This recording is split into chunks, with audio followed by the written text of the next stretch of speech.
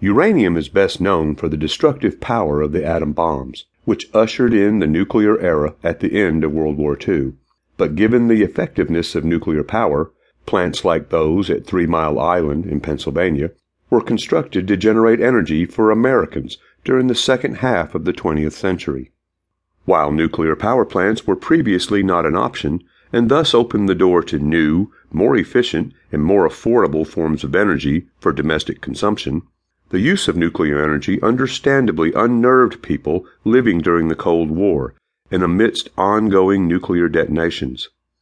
After all, the damage wrought on Hiroshima and Nagasaki made clear to everyone what nuclear energy was capable of inflicting, and the health problems encountered by people exposed to the radiation also demonstrated the horrific side effects that could come with the use of nuclear weapons or the inability to harness the technology properly.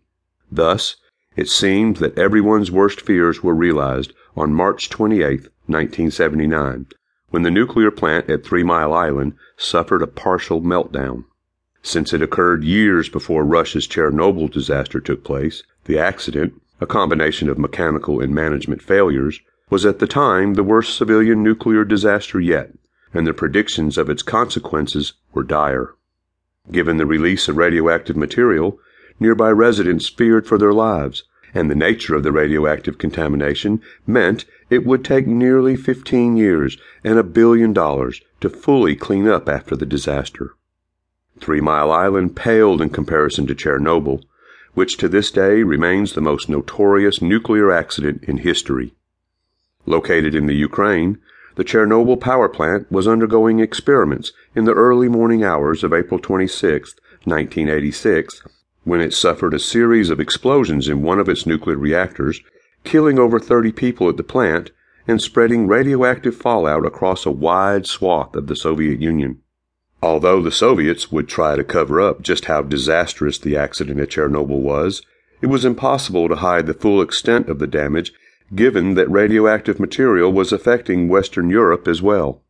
All told, the accident caused an estimated $18 billion in damages, forced the evacuation of everybody nearby, and continues to produce adverse health effects that are still being felt in the region.